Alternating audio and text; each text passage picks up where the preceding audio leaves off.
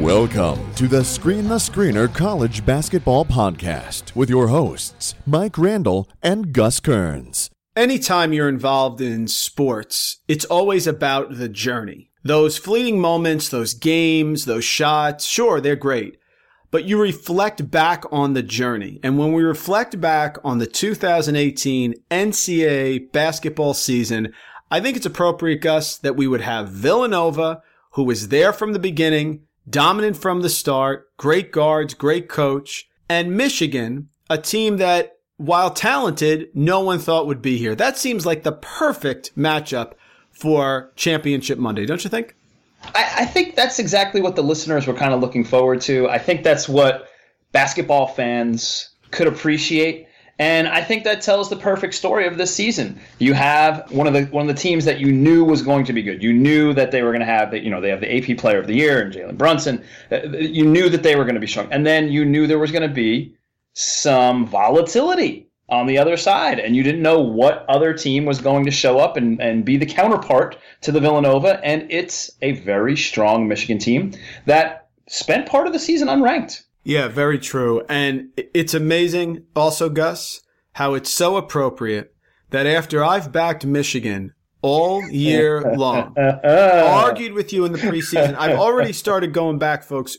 After this season's over, we'll do our recap shows. And it's amazing. I mean, I was champion Michigan from the start, yet I fell in love with this Loyola Chicago team. I believed in this Loyola Chicago team.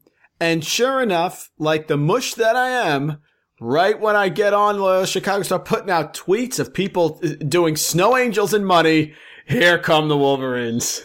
And I think, listeners, that's why you've tuned into the Screen the Screener College Basketball Podcast for a little diatribe for Mike Randall just like that. Thanks for tuning in, carving out some time. We appreciate that you have chosen to spend some of the lead up to the championship game with us, the Screen the Screener College Basketball Podcast. We appreciate that. And Mike, of course, your love of Michigan, which goes all the way back to the preseason. I mean, we argued about Purdue and Michigan, who's going to be the better team, who's going to have the better season, who's going to finish higher in the Big Ten. And look who's in the championship game right now. It's your Michigan Wolverines, even though you picked against them last podcast. That's 14 straight wins for Michigan, by the way. Yeah, it's that Northwestern game. It's so funny because I was huge on Michigan State. I mean, I'm listening back to myself, and I'm sitting here squirming as I'm listening to what I'm saying about Michigan State. So I was looking for a foil to Michigan State. It was really the genesis of this. And I love John Beilein, and I thought they'd shoot the three well. And I liked that Wagner was back. I thought he'd be a first-team All-Big Ten performer. And I didn't believe in Matt Painter. And I knew Purdue was good. I didn't think they were as good as everybody thought they were. So that's how this all came about. But then, of course, I could have looked like a genius had I stayed with this. But when everyone gets hot on a team, I start cooling. The contrarian Gus, I have to be to the end, right? So true. It's entertaining, but I think we do have to, I hope that there's a listener out there that was just stuck with what you said your initial read was. It was Michigan's going to be good. Here's why they're going to be good. Here's why I really liked them. And I hope they just rode that Michigan bandwagon all the way to the championship game and just listened to you from day one, and then maybe didn't take what you added on afterwards onto the train and just went with your initial feed. You know what annoys me is it's amazing. We knew, specifically, I knew who wasn't good. I looked at the brackets and I said, I don't think Virginia's making, especially without Hunter. I didn't buy Cincinnati after watching them all year long. Tennessee, I'm sitting there. I can remember picking that Loyola Chicago Tennessee game. I'm staring at it going, boy, this is a little far for Rick Barnes. Yeah, I just kept saying it, but I couldn't pull the trigger. But in any event, let's take a look at Michigan Loyola Chicago, Gus. I think this was the sort of more dramatic game of the Final Four. Okay. So why don't we break this one down by 4-minute marks here? Okay. Because this really was a phenomenal game. And then maybe we'll do a little more general when it comes to Kansas Villanova. Yeah, I think we could definitely segment this one, and then perhaps the next game we just talk with an overall theme. I think that sounds fine. This really was a tremendous game. Two very evenly matched teams. You said it in your preview. I was listening to that again the other day where you said Loyola Chicago looks across the court and they see themselves.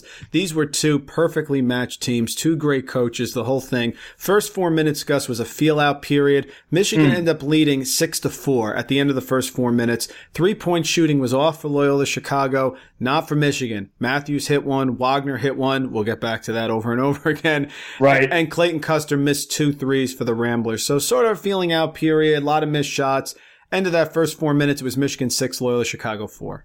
I'd love to take a view of the initial 4-minute period segment of each game, like the first Final Four game from the past, 10 years, and see if anybody really got out.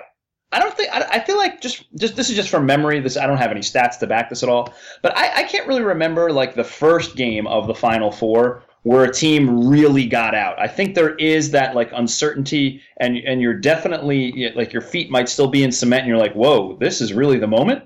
And I felt like both of those teams kind of had that feeling during that first segment. Yeah, and then the second 4 segment, 16 to the under 12 timeout, Michigan ended up 12-6 at the end of this 4 minutes. So really, for the first 8 minutes, first half of the game, Michigan dominated. Loyola Chicago had 1 basket this second period. It was 2 free throws by Andre Jackson. Wagner and Teskey made layups inside. They were having trouble inside. When Krutwig was not in there, they were having trouble. At this point, Wagner had been an issue. He had 5 rebounds, 3 of which were offensive at this point. He's not a huge offensive rebound guy, Gus. He only had 57 on the year. Matthews had 53, and Teskey, who only averages 12 minutes, had 56.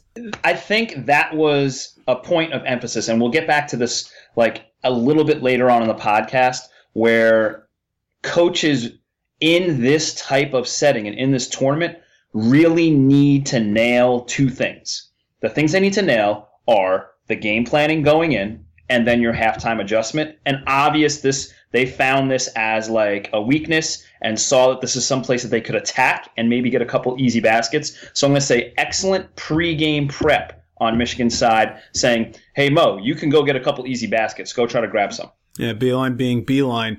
It was clear at this point, Gus, that Loyola Chicago was struggling to make shots, but I don't know what your thought was. My thought was I still felt good about Loyola Chicago. They weren't fouling. They were not in foul trouble, i.e. the Texas Tech game against Villanova at this point. So I felt good. I thought the threes would eventually drop because they usually dropped in every game that they had the NCAA tournament at some point. So I'm like, all right, if they can just keep this close, I felt pretty good here, no? I did too, and I thought that I felt like Custer would eventually solve the Xavier Simpson problem that he was having in the first half, because he went almost scored. I think he only had 2 in the first half, and I felt like he really needed to navigate and find out where he could find some openings to initiate offense and maybe even look for his own shot. But I felt like that defensive assignment was really in favor of Michigan early on, and until Custer started to figure that out is, when he started to decode that and find the cheat code for that, then I think then you saw Loyola get going a little bit. Next 4 minutes at the under 8 timeout was Michigan 15, Loyola Chicago 12. This 4-minute period, partner, very sloppy. A lot of turnovers. Ramblers got a couple backdoors for layups going off those post passes to Krutwig, couple dribble penetration and a bounce pass to the baselines. Wagner had another offensive rebound and a putback, which gave Michigan their 3 points. So at the under 8, Michigan 15, Loyola Chicago 12. And I think if you're the Ramblers at this point, you felt like, okay, we're fine. We did not want to get to, a quarter through the game and be out of reach. They are well within contact, and they are a possession or, a possession and a half away from tying this game up and playing even. So I feel like the Ramblers are like, okay, yeah, we're right where we want to be right now. 2 segments left. Next one gets to the under 4 timeout. It's Loyola Chicago 21, Michigan 19. They took the lead here. Yeah. Krutwig had 4 points. He was doing everything. I thought his up and under moves were great. He was going right at Wagner, trying to get somebody to foul him, and it was perfect. Wagner was backing off a little bit, and Krutwig is an issue inside. Michigan was only 2 of 9 from the field. Loyola Chicago's perfect defensive positioning was spot on here. They were cross-facing, boxing out, helping, recovering, closing out hard, and everything was one and done for this segment here. Wagner had 2 layups, which is the only thing that kept him close. At the under 4, Loyola Chicago 21, Michigan 19. You know what I started to think at this point of the game? And tell me if this came into we didn't talk about this pre-podcast at all, or text or anything. But I felt like, look at Beeline treating Krutwig exactly like he would treat Isaac Haas. Oh, good call. I didn't think of that. Very good. Very good. Excellent. Look at him just saying, okay, do what you can down there. We're going to let you operate and shoot some contested 2s, but we are not leaving our shooters on the 3-point line to go ahead and double team a 6'9" freshman that plays 20 minutes a game. That's not how we're going to lose this game. So I felt like that was like a consistent game plan. And I think initially, like when Crowell got those couple of beautiful up and under moves, loved his post game. I think he's actually kind of gifted and skilled down there. But you could see that nobody was coming down to hedge. So that was like a fortune teller and saying like, okay, they're going to let him do this. This reminds me exactly of the Purdue games they played. Yeah, Yaklich, that was clearly his plan, and I have no problem with that. I thought that was a fair plan. But you're having a Loyola Chicago team get comfortable at this point. I started feeling very, very good here. Then we go to halftime. At halftime, of course, Loyola Chicago 29, Michigan 22, up 7. All Michigan had here was Matthews had an N1. Outside of that, it was Krutwig with a shot. Custer had 2 free throws. Ingram hit the jumper at the end of the half.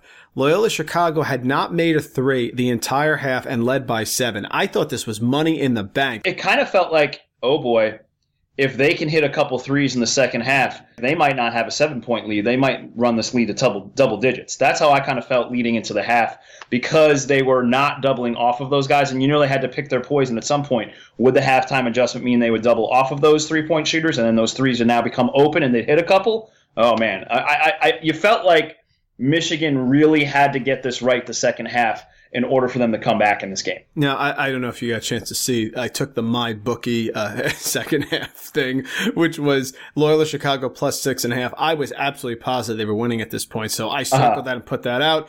Obviously, you know how that ended up. However, my logic was, against Miami, Loyola Chicago made 8 threes. Tennessee, they made 8 threes. Against Nevada, they only made 5, but they did make 5. In Kansas State, they made 9. I didn't think there was a chance in hell they were getting out of here without making less than 3 or 4 threes. So if that's the case, that's 12 points to me on a pretty good defensive team that was not in foul trouble. This one looked golden. And again, Michigan is good against the 3. They've gotten better, but coming into the game, they're about 60th in the country defending the 3. I mean, solid, but not fantastic. And they've gone against teams that defend the 3 well, like Kansas State, the whole thing, and they made them there. So I felt pretty good at halftime, Gus. I thought Loyola Chicago was going to get whatever they wanted to. I expected Wagner to stop doing his Charles Barkley imitation on the offensive boards. So at halftime, I felt pretty good, man, but that's why they play the games, right? That's correct. You felt like there would be a market correction for Loyola Chicago from the 3-point line, like you mentioned, and that some of those makes would be coming, or some of those makes would be anticipated at least. And man, were we wrong, because that second half really took a turn, and there was definitely a pivot point in the second half where this game kind of turned on its side and went into the Wolverines' favor. Yeah, there's a pivot point. There's also a terrible coaching decision, but I'll get into that also. So the 20 to the 16 mark, no blood, no foul, still a 7-point lead. Loyola Chicago 36, Michigan 29. Bunch of layups, backdoor layups by Loyola Chicago. Krutwig started with an N1 to start the second half. So they were getting whatever they wanted. Michigan's defense, again, trying to pick their poison. They weren't sure at this point. Wagner did have a dunk. Duncan Robinson had a 3, which is going to be very important down the line. We'll get into that. Right. I still felt Loyola Chicago was totally in control of this game here. I did too. And you felt like Beeline needed to make some sort of adjustment, whether it be on the offensive end or the defensive end. And so you wanted to see what strings he was going to pull. He talked to his guys and coached them up properly, and he's great at that halftime adjustment game. But you wanted to see what he did. And it was interesting because I think right around this time, Michigan makes a run without their 2 best players on the floor. Which I thought was fascinating. Yeah, they had that odd lineup, that incredible lineup that they ended up making the run with. But so at the 16-minute mark to the under 12, at the under 12, it's still a 6-point lead. So it's still Loyola Chicago 43, Michigan 37. Right. Custer made a 3 and a layup to make it a 10-point lead, 41-31. So here's a great defensive team with 5 guys who can handle, with a great coach that makes their free throws, with a 10-point lead in a dome. I thought that was good to go. Jaron Simmons made a very, very big 3-pointer right before the under 12 timeout, which cut it from 43-34 to 43-37. I thought that was a huge basket. And that's the lineup. That Simmons, Poole, Abdur Rahman, Robinson, and then Teskey lineup. That lineup kept Krutwig kind of under control. They produced a couple of turnovers, which was very un-Loyola-like. And they did this without their two best players on the floor, which is crazy. And then you knew Poole was going to have an offensive impact. And then after that timeout, he came in and hit a couple of shots, hit a couple free throws, and then boom, it starts snowballing. And then look what happens. I mean, it was unpredictable that the Wolverines would get this result with this lineup. That was shocking. The 12 to the under 8 timeout. At the under 8 timeout, next 4 minutes, it's Loyola Chicago 47, Michigan 44. This, Gus, set up a very huge mistake by Porter Moser. And listen, Porter Moser is phenomenal, outstanding, couldn't have done a better job, legendary coach there in Loyola Chicago, but it doesn't mean he's free from criticism. I'll get into that in the next break. Duncan Robinson makes his second three. And here comes the stat, Gus, that they're 28-0 in Duncan Robinson's career when he scored 6 points. Who keeps track of this? I have no idea. But the team, thank you for the stat keepers that do. Amazing. I would like to be one of those guys, actually. But teams, guy throws a bounce pass to the post, and they'll be, according to the Elias Sports Bureau, when Gus Kearns does a bounce pass to the post, it's amazing. Teams exchanged 2 missed threes. So each team missed 2 each. Krutwig was huge. Entry pass, spacing. He's an excellent passer, and Wagner could not foul. If Wagner gets in foul trouble, Beeline, me, you, everybody, President Trump, whoever, they all realized this game was over. So this was the critical juncture. Krutwig changed the game. He would slam post right at that nail, and he's a release because he's so large and thick that you cannot front him. So what he was the Michigan guards who were really in your face out on the perimeter. There was always Krutwig. He was huge. So even though, like you said, Michigan started making a run, Loyola Chicago still up 3 at the under 8 timeout. Right. And you felt like, here's another interesting fact in this game that I think happened right around this juncture. Towns comes up with some cramp problems and cannot get back in the game soon enough for Loyola Chicago. And that really hampered the rotation and the decision-making that Coach Moser was going to do on the sidelines. And that was a big loss in a crucial point of the game. You could kind of feel the game leaning towards the Wolverines' way. Yeah, and that sort of started everything. Now, my first reaction when it happened was, here we go again, because we've talked the entire season about if a key player gets injured, everything falls apart. However, he had cramps. So I know a lot of our listeners are probably going to wait for me to rail on that. I'm not. If you have cramps, get some water, you come back in the game. I'm not using the injury bug with cramps. If he tore his ACL on that, yeah, that'd be a different story. But folks, cramps happen in games. Okay, you got to work through it. You got to get through it. He's in pain. I have no problem, but I don't think that that's a fair excuse. I'm not going to use it. It certainly affected the game, but it's something that Loyola Chicago should have come over with. If Clayton Custer tears his ACL with 6 minutes left, that destroys the entire game to me. But this one I thought was fair. Here's my issue. Okay. Towns airballs the 3. So basically he jumped off the ground and he got a cramp, so he airballs the 3. Fine.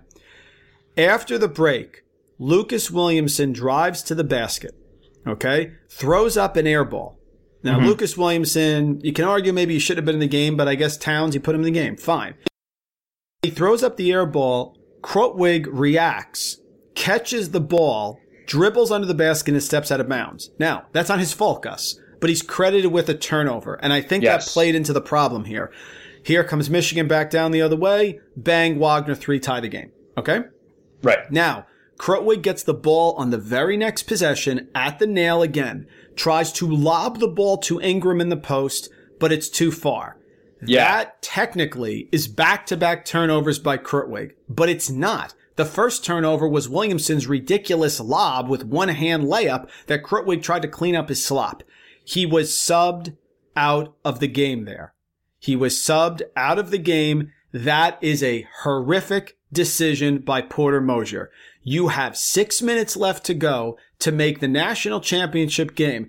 And by far, your best player that night, the guy who's going mano-a-mano with the second coming of Dennis Rodman / Shaq, Mo Wagner on the other side, sits down for 2 minutes. Disastrous decision. He immediately turned after that lob and said, get him out of there with the second turnover. It's a problem. Here comes Michigan. He also put in, Gus, Bruno Skopna. Okay?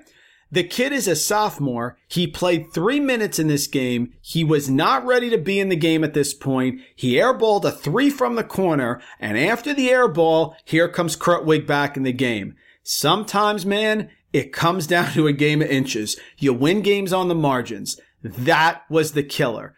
Wagner layup. Wagner put back and 1. Wagner 3.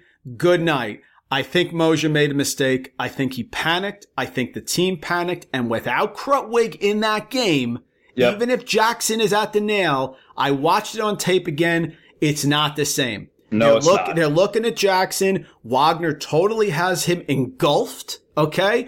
Krutwig is there. Wide body, balanced base of support. Cheers to Rick Majerus. May he rest in peace. I got that at a clinic from him. That was the critical stretch, Gus, at the under 4 timeout. Michigan 61, Loyola Chicago 53.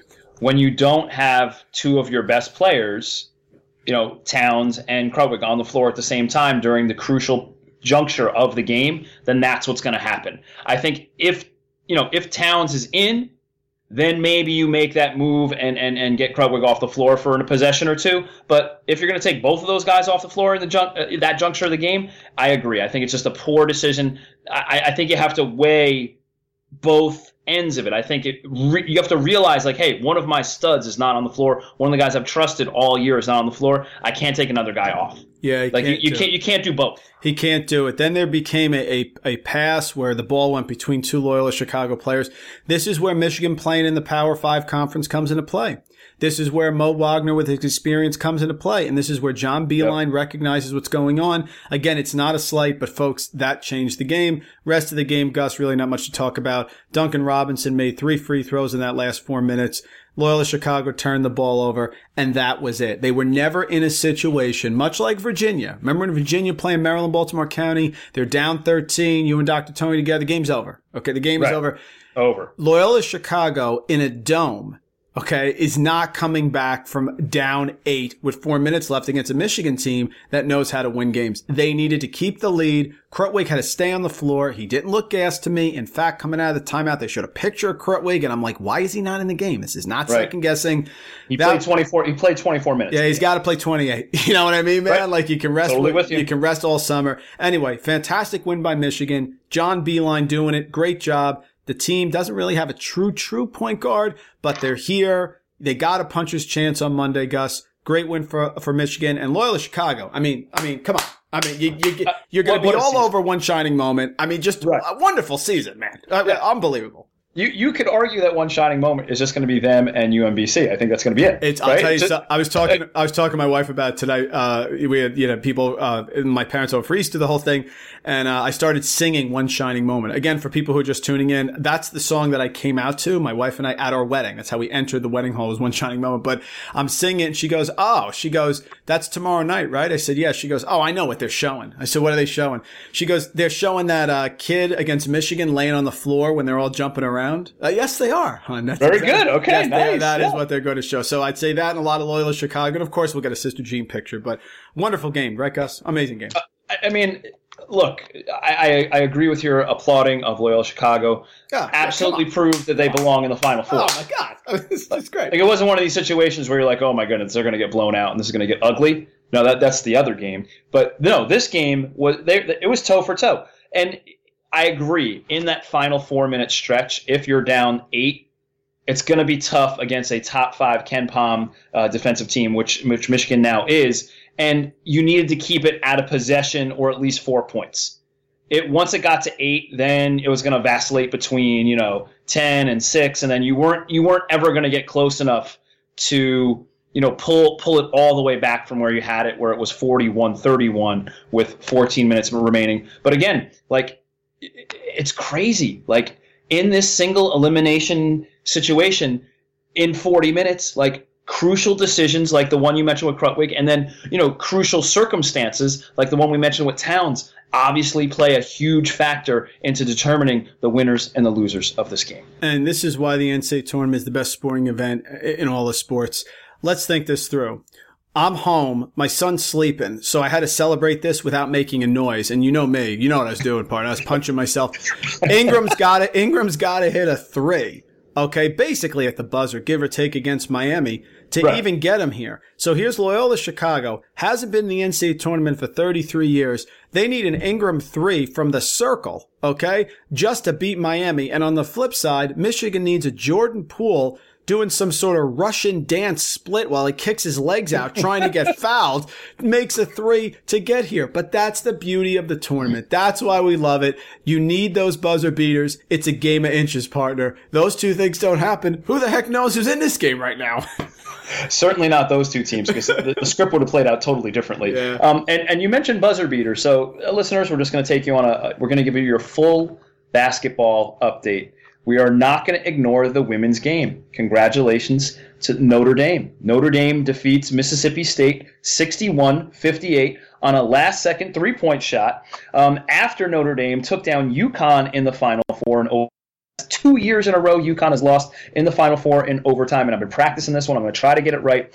Arika Agunboale hit the buzzer beater for Notre Dame on a step-back 3. My daughter and I were watching that, and her mouth was just like, oh. Now, this is the beauty of our sport, both in the women's game and in the men's game. This is not a 7-game series where if it's a close game, you get to come back the next day, make corrections, and then you can try to win the following game. It is a 40-minute matchup, single elimination tournament.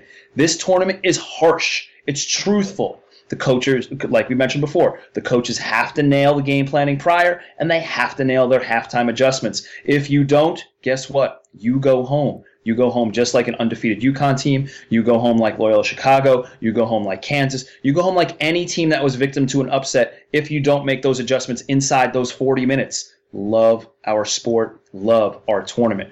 So the fight, it's a great point. And the games were incredible for the women's game. And the women's game, if you look at just the X's and O's, is better than the men's. You have some of the best X and O strategy sort of matchups that you could have in all of basketball when you're talking about high-level women's college basketball or pros.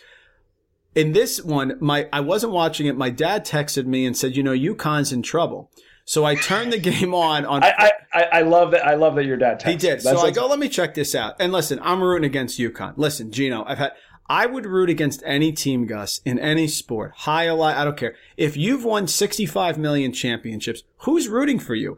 It takes away from the game. I talked about how I just had a little bit of I would say it wasn't quite the feeling I thought I would have when Maryland, Baltimore County beat Virginia, because I just didn't expect it to be a blowout. It was just sort of it was anticlimactic, to be totally honest with you. It was wonderful. It was drama, but I'm still waiting for the 16 seed to win a back and forth. It's the same way with watching UConn, but I did watch it. It was a tremendous game. UConn, by the way, had a great play at the end and got a good look to almost beat that game. Samuelson had a great look. Oh, my God. And then this one, I'm watching. My son and I are playing Candy Crush on the iPad. Okay, my wife's getting my daughter ready for bed. And I'm watching this, and I'm like, I bet Muffy's got to play here. And so I keep it on. Bang, she hits the 3 right off the corner. Very exciting. A lot of fun. Fantastic. Congratulations, Notre Dame. And listen, I'm sorry, Gino, you have 35 national champions. I'm sorry, it happens. Did you hear his comment after he lost at the buzzer? I'm sure it was what was it good? Well, tell me it was good. It was good. We can't repeat it on the podcast due to the language used, but it was absolutely entertaining and very truthful. So go Google that, and then you can listen to it without your kids in the car. Okay. That's great. So Gino.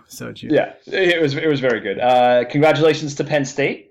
Penn State wins the NIT championship in the Garden. Good, yeah. Very good. Carr comes back next year. Coach Chambers, maybe they follow the TCU plan after winning the NIT, and then can make the tournament the following year and be like find their way in the rankings or something of that nature, like TCU did a whole bunch of the time this year. And we wanted to say congratulations to North Texas and the Mean Green, winning the CBI championship. They defeated San Francisco 2-1. The CBI does play a 3-game series in their final, and that's after San Francisco won game 1. So the Mean Green had to come back and win 2 straight.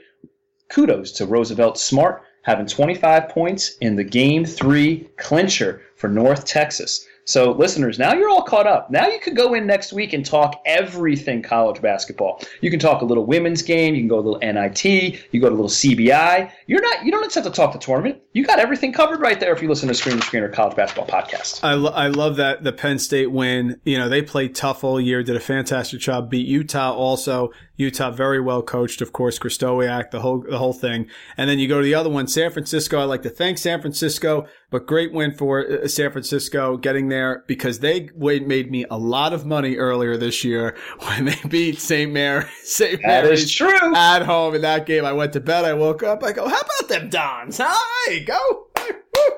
Money line. Thank you, San Francisco. The Dons played tough all year. So, going to the final game in this CBI situation is not super surprising because they were frisky all year in the West Coast Conference. All right, Mike, do we want to get to the other part of the Final Four now? Do you want to talk Kansas and Nova? Do you want to talk how Nova put up 95 points on Kansas and won 95-79? Do we want to talk that they had an unbelievable amount of threes? 18 made threes by 7 different players. I mean, holy smokes. Devontae Graham and Malik Newman did everything they could. They shot 6 for 13 combined from the three. Graham had 23. Malik Newman had 21. He has over 100 points in the tournament total, which is nuts. He's the highest scorer in the whole entire tournament thus far. Did you feel like Kansas had a shot at any point during this matchup? No, I did, and I felt like this one went exactly as we both thought it would. I didn't think they'd get on fire. Omari Spellman is the difference maker. Jalen Brunson is your National Play of the Year, as he should be. Congratulations to him. Bridges had a great year as well. My thoughts on Dante DiVincenzo. He made my new Valentine. But Omari Spellman is the difference maker. This kid has come so far from where we saw him preseason. He was hitting shots early. He was a matchup nightmare. He did a great job on the boards as well. Just absolutely unbelievable by them. Svi Mihajlovic, to me, Gus, has been the issue. They needed Svi Mihajlovic to be a lot better than he was. He was sort of the disappointment for Kansas. I mean, listen, they weren't winning this game either way. But right. Mihajlovic, 10 against Penn, 16 against Seton Hall, 9 against Clemson, 11 against Duke, 10 against Nova. It's just not going to do it. Self only plays 6 guys basically. But I will say this. Great job by Villanova. Jay Wright. It's amazing. I'm watching Jay Wright and Bill Self. Gus, I'm thinking of 2 things. Number one, both these guys wanted to be run out of town. People said Bill Self can't win a title. He beats Memphis. He wipes his brow, right? I make fun of him all the time for that. Jay Wright was being run out of town. Can't win the big one. Back to back. I think they didn't make the tournament for a while there. And then Scotty Reynolds takes him to a Final Four. Then they win the title. Bang. Chris Jenkins, right? And now they're on the verge of winning another one. But how about Bill Self? And I will never, ever say anything about Bill Self. How many coaches, Gus, can lose their 5-star top recruit? And it appears that Billy Preston, believe it or not, was actually a 5-star recruit, unlike the Kentucky players, right? So you lose a 5-star recruit like Billy Preston, okay? Suffer through the injuries. D'Souza's in. He's out. He's not there. He puts Mitch Lightfoot in the starting lineup. He did it with smoke and mirrors. I think it's his best coaching job ever. Got to a Final Four. He ran into a buzzsaw. If they make just 9 of these threes, Gus, Kansas may win this game. I agree. I don't know if there was much he could have done because of the way Villanova shot the ball. And just to go back and reflect upon a couple of your comments about Self. And Self's reliance on playing freshmen the last couple of years his philosophy has totally changed on that. So if Preston was, eligible, he would have played him heavy minutes because that's what he's done with these, impact freshmen in years past, whether it be Wiggins or Embiid or last year with Josh Jackson. So he would have played him and put him in, put him in at least a role where he could contribute. And I agree. How many people, how many places, how many times did we hear, oh, this is the year they're vulnerable in the Big 12? I don't know if they're going to have the horses to do it this year. Man, I just don't know. You know what? I really like that Kansas State. Man, I think that Texas Tech is going to take them down. You know who's really good this year in the Big 12? And look who came out on top. Look who won the regular season Big 12 for the 14th year. What in the world? And then you take this team to a Final Four. After everybody's like, oh, they're the weakest 1 seed, they're going to get upset by Penn. Like, forget it. The guy, I agree. Smoke and mirrors, a magician, whatever you want to do, whatever you want to call it. He did an unbelievable job, and I agree this could be his best coaching job of his entire tenure at Kansas. 14 years in a row, they won the Big 12. Now, listen, I don't know what's going to happen next year. TCU really coming on. I was listening to our comments about TCU beginning of the year. We were spot on them. Jamie Dixon, they got a lot of great teams in the Big 12, but it's going to be very difficult to doubt them again. Fantastic job by Bill Self in one of the top, if not the top conference. I like the SEC, but still in the country. Fantastic. Kudos. Villanova deserves to be in the finals, and Kansas, don't worry about it. There should be no criticism at the barbershops out there in Kansas about the job that Bill Self did. Billy Preston is on the side of a milk carton right now, and this guy's doing it with Mitch Lightfoot, benching LaGerald Vick, and Devontae Graham, and Svi Mihalik, who gave him nothing. Great job. And I'm not a Mihalik defender by any means, but I'm just going to at least try to explain why he didn't have the impact on the offensive end maybe we were looking for. He was asked to guard the bigger guys. Like Kansas, bought into the small ball thing that we'll talk a tiny bit at the end of the podcast about, of the changing of the game and how it's already upon us. It's not changing now with this Villanova team. It's already started to happen. And Bill Self, who is, big on playing two bigs. He did not want to shoot a ton of threes. He really was, he really was set in his ways. But even the last couple of years, this Kansas team has shot more threes than any Kansas team has ever shot. Even the last couple of years, you can see the way that their three-point attempts are trending in the upward direction. You can see the lineups that Bill Self put out there this particular year. You even mentioned that he put Lightfoot into the starting lineup. So, he played 1 in, 4 out almost the entire year. And Mihalik was asked to guard some of those bigger guys because of his frame and because of his, I guess, time in the system. And at least he kind of has some good fundamentals. But if he's going to be asked to guard Bagley and then be asked to guard Spellman or Pascal, then that he's got to give up something. And I guess that's the something that he gave up was on the offensive end. Yeah, that's exactly right. It was just a great job. It's funny. I remember going back to the beginning of the tournament. It's just so hard to predict, man.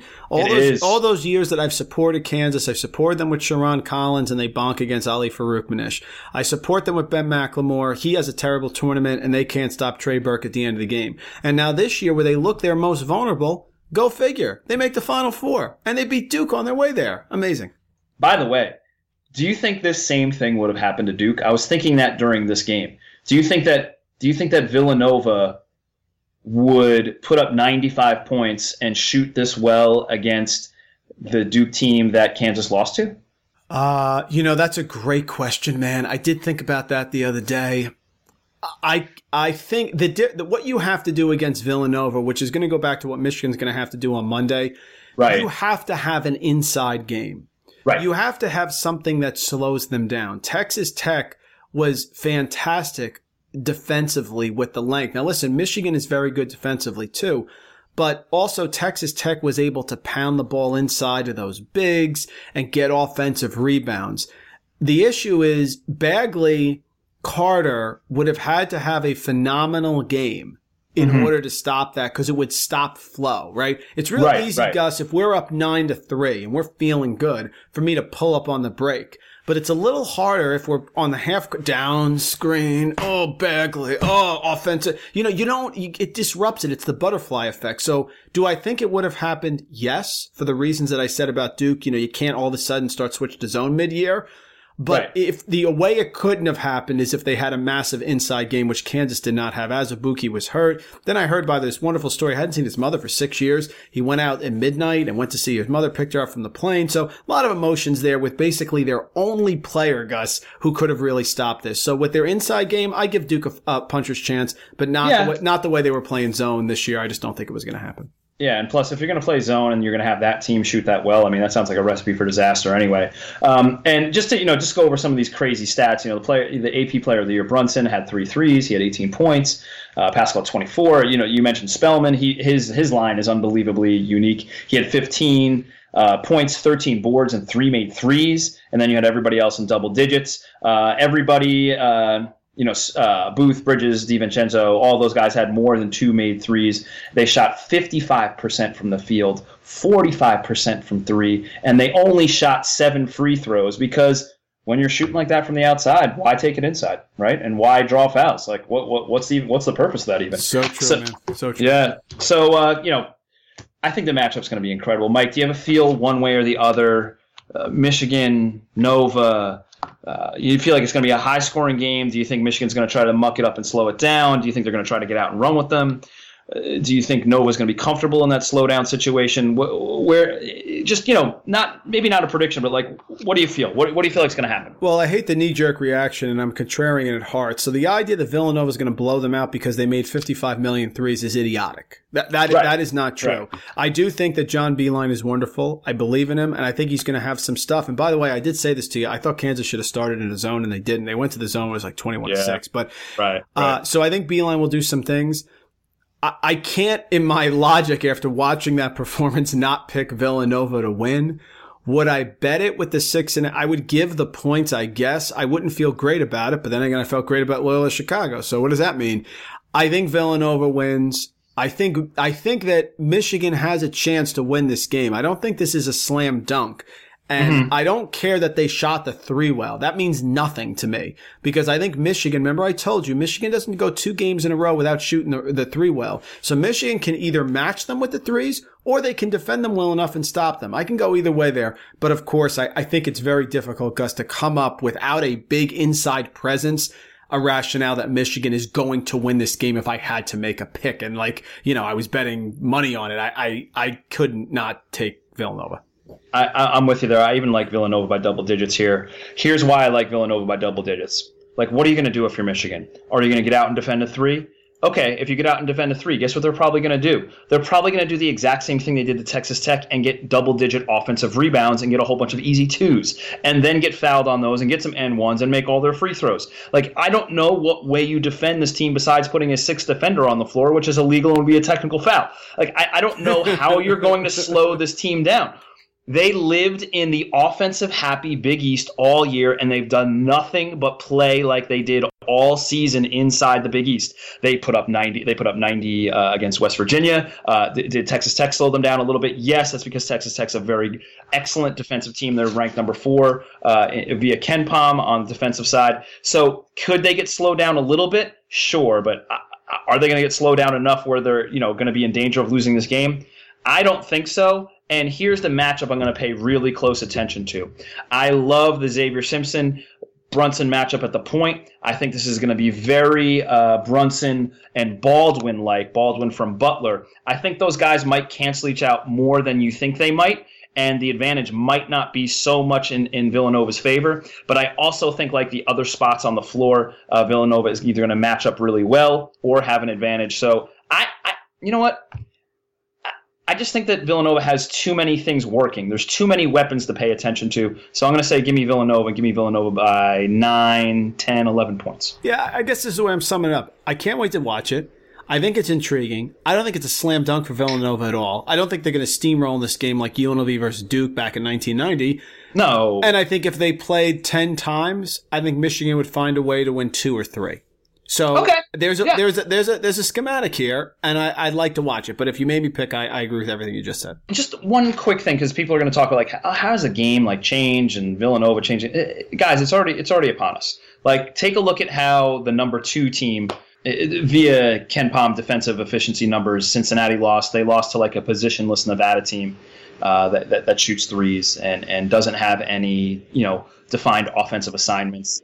The number 1 team via Ken Pom defensive efficiency, UVA, they lose to a team that jacks up a lot of 3s and made a lot of 3s and finds creases in the defense. Look at Tennessee. I mean, they lost to Loyola Chicago, one of our darlings. Texas Tech, the number 4 defensive ranked team, fell to Villanova. So I don't know if I don't know if the game is changing. It's already changed, and Villanova and Michigan are kind of ahead of the curve. They have positionless guys that can shoot 3s, that can defend, and can actually ball handle. It's hard to recruit that type of guy because that type of guy might not be a 5-star recruit. So maybe, you made fun of Kentucky getting the 38 stars. Maybe what we need to pay attention to, and you called for this earlier, Mike, is to get a different rating system besides the stars for these recruits. Maybe grading them in each one of their skill sets. We say in baseball, oh, that guy's a 5-tool player. Maybe grade all the tools as opposed to just giving them 5 stars overall. So I think the future is here, and you're staring at it in Bridges You're staring at it in Matthews from Michigan. You're staring at it with the Martin brothers from Nevada. You're staring at it with Ingram and Towns from Loyola Chicago. Like, great ball handlers that can shoot the three and guard and play multiple positions. That's where the game is, and it's been there for a while. It's not like this tournament is going to define it and say, like, oh, this is where the change happened with this Villanova team. Villanova was way ahead of the curve. I'm not ready to say that these slow-down defensive teams can't make a Final Four or win it. We saw Loyola Chicago do it.